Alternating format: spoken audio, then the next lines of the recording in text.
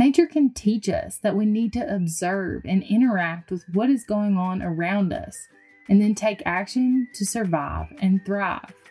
Welcome, neighbors, to Hometown Earth, the podcast that brings a down-to-earth approach to all of your sustainability questions. I'm your host, Lena Sanford, here on the Believe Podcast Network, the #1 podcast network for professionals. Here, we believe that everyone can change the world. Do you believe? I'm a Midwest gal with big dreams to discover what it takes to reduce my impact on this beautiful place we call Hometown Earth. Join me every Tuesday as we navigate what actions we can take, big or small, to make a positive impact in your life and the lives of your neighbors on Hometown Earth. Hello, neighbors. Today, I want to talk about the resiliency of nature and what we can learn by using it as an example.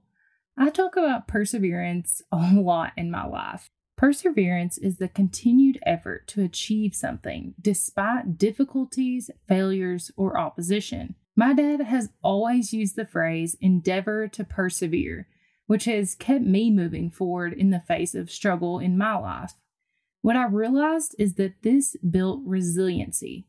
Resiliency is the ability to recover from a change or misfortune. So while perseverance is the act of getting back up again, continuing to push through no matter what, resiliency is what you build from perseverance. It allows you to shape and mold yourself into a resilient person. Resilient people adapt. They learn to become aware of what is happening in their situation and make changes in order to continue forward and tackle problems in new ways. Resilience is what gives us the psychological strength to deal with hardships. The same can be said about nature.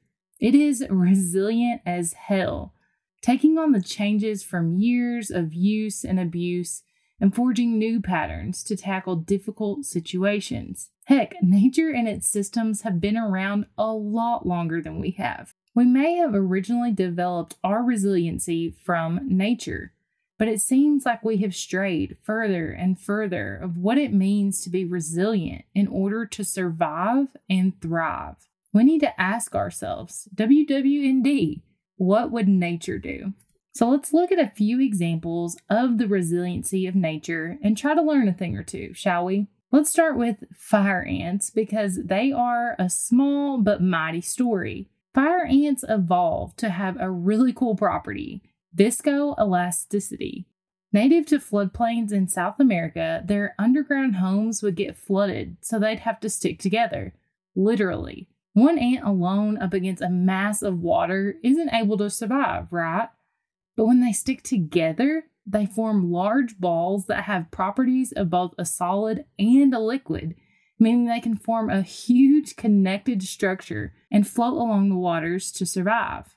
They are located in areas across the world now, so when a hurricane comes through, like Hurricane Harvey or Florence, there were hundreds of thousands of ants that banded together to make spinning fire ant rafts that floated atop the waters and allowed them to survive. They use systems of communication and collective intelligence to connect and adapt to their situation. Prairies are also very resilient in nature, since they are a diverse ecosystem where each different plant plays its functional role, whether that be nitrogen fixation, water retention, or soil stabilization.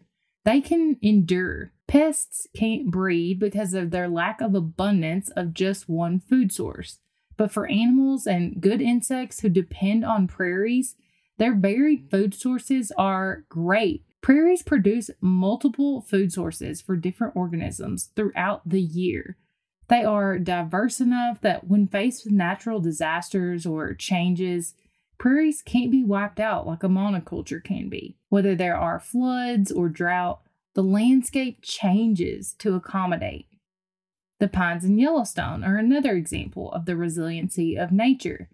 In 1988, fires broke out for 5 months across the park, burning approximately 793,880 acres of land, including lodgepole pines. These types of pines evolved to equip themselves with two different kinds of pine cones. They have the regular pine cones that release seeds as you'd expect, but they also have developed special persevering pine cones. They are serotinous cones that hang onto the tree even well after the seeds have matured and are sealed shut with a resin.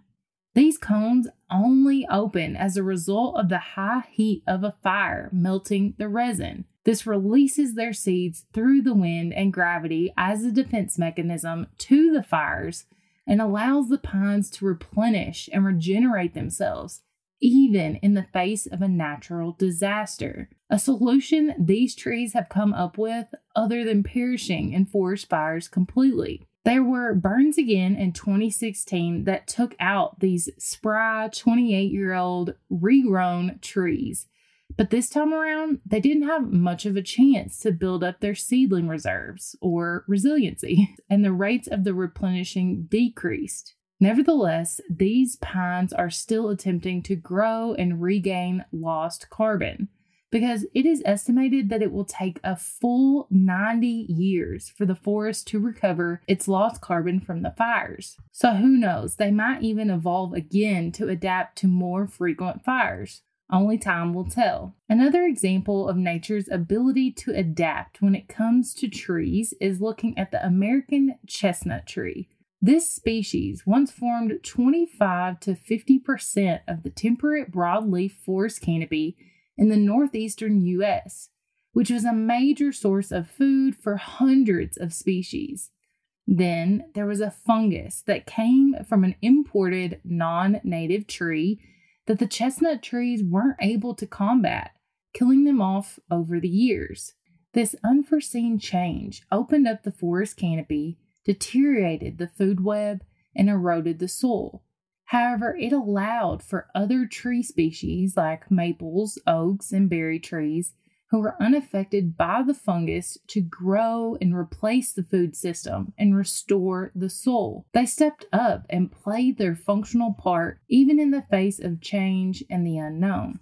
Probably one of the most resilient things in nature that comes to many people's minds are rivers. I can't be the only one who has seen a poster with a river crossing through the mountains and valleys with a message about making it through your obstacles. Am I right? And that's because they're a good example. All rivers naturally change their path over time, adapting to and through changes in the landscape, eroding and forming and reforming themselves. Rivers teach us to be resilient, to learn and to explore, to take an obstacle and find a way to overcome, forging new paths that serve us better moving forward. They persevere even in the face of the hardest of rocks or deepest valleys and turn into resilient waterways that last no matter the obstacle. The cycle of nature in itself is resilient. Take, for instance, a regular old plant in the dirt. It lives, it dies, then it turns into organic matter in the soil, which gives nutrients for more plants to grow from it. Those plants die and more plants grow and then more, getting into the rhythm of resiliency and rejuvenation. It is a positive feedback loop. There are also negative feedback loops in nature. But through these positive and negative loops, nature is able to fall into patterns that reach equilibrium, like in our food chain. Reduce too much of one animal, and it can completely disrupt the chain and vice versa. These loops are a display of the resiliency of nature to adapt to ever-changing environments. Now, when it comes to animals, there are countless examples of resiliency. Hibernation is something that is considered relatively new in the sense of how long mammals have been around, but it was developed by animals who wanted to survive seasonal colds and shortages of food, hardships. Frogs have survived since before the age of dinosaurs, adapting in thousands of ways to their environment. They can withstand 0-degree temperatures for up to 7 months, and then unfreeze and hop away as if nothing ever happened. Desert frogs can burrow underground for months at a time in order to escape the dry weather and scorching sun. In the rainforest, they've adapted into vibrant colors and patterns on their skin, used to communicate and camouflage themselves. They are resilient. There is one super resilient organism in nature, the tardigrades, or water bears. They are tiny, 8-legged organisms that can survive absolute zero temperatures and temperatures up to 300 degrees Fahrenheit. They can resist up to 1,000 times more radiation than humans, and even been documented to go up to 100 years without water. Imagine being that parched. Tardigrades can withstand the deep depths of the ocean as well as the vacuum of space. You can find them in almost every part of the world, even on the moss that's growing in your own backyard. Now, if that isn't the most resilient organism you've ever heard of, I don't know what is. Even recently, animals have adapted due to rapid climate change. Migratory birds are changing their patterns to adapt to this climate change, accounting for earlier springs. Lungfish have adapted to survive droughts by making their bladder function as a lung, so they can live in the mud until the water returns. There's a new hybrid bear that's showing up, the growler bears, or a grizzly polar bear hybrid. This is due to polar bears having to shift south and find land due to lack of ice, and the grizzly bears moving north for more temperate climates. This hybrid ensures the continuation of those species. They are resilient. In your own home, you can witness the resiliency of nature. I've killed a houseplant or two, or at least I was on the verge of killing it, okay? But when moved to a new spot or given a little water, a shoot of green new life springs from the dried up remains of what I thought was a completely dead plant. And the number of plants I've propagated. Think, usually propagations are something that seems broken from the whole, but these propagations are able to create new and healthier versions of themselves when given the time and energy, demonstrating that there is more life to be lived if we just persevere. Some studies show that even being around nature can build psychological resilience in humans. The more connected we are to the natural world, the more mentally resilient to life struggles we are. So how can we learn from nature and grow resiliency within ourselves? One idea is developing permacultures in all areas of the world, from cities to schools to waste grounds and everything in between. Permaculture, as defined by physicist Emma Chapman, is a philosophy of life that's central theme is the creation of human systems, which provide for human needs, but using many natural elements and drawing inspiration from natural ecosystems. Its goals and priorities coincide with what many people see as the core requirements for sustainability.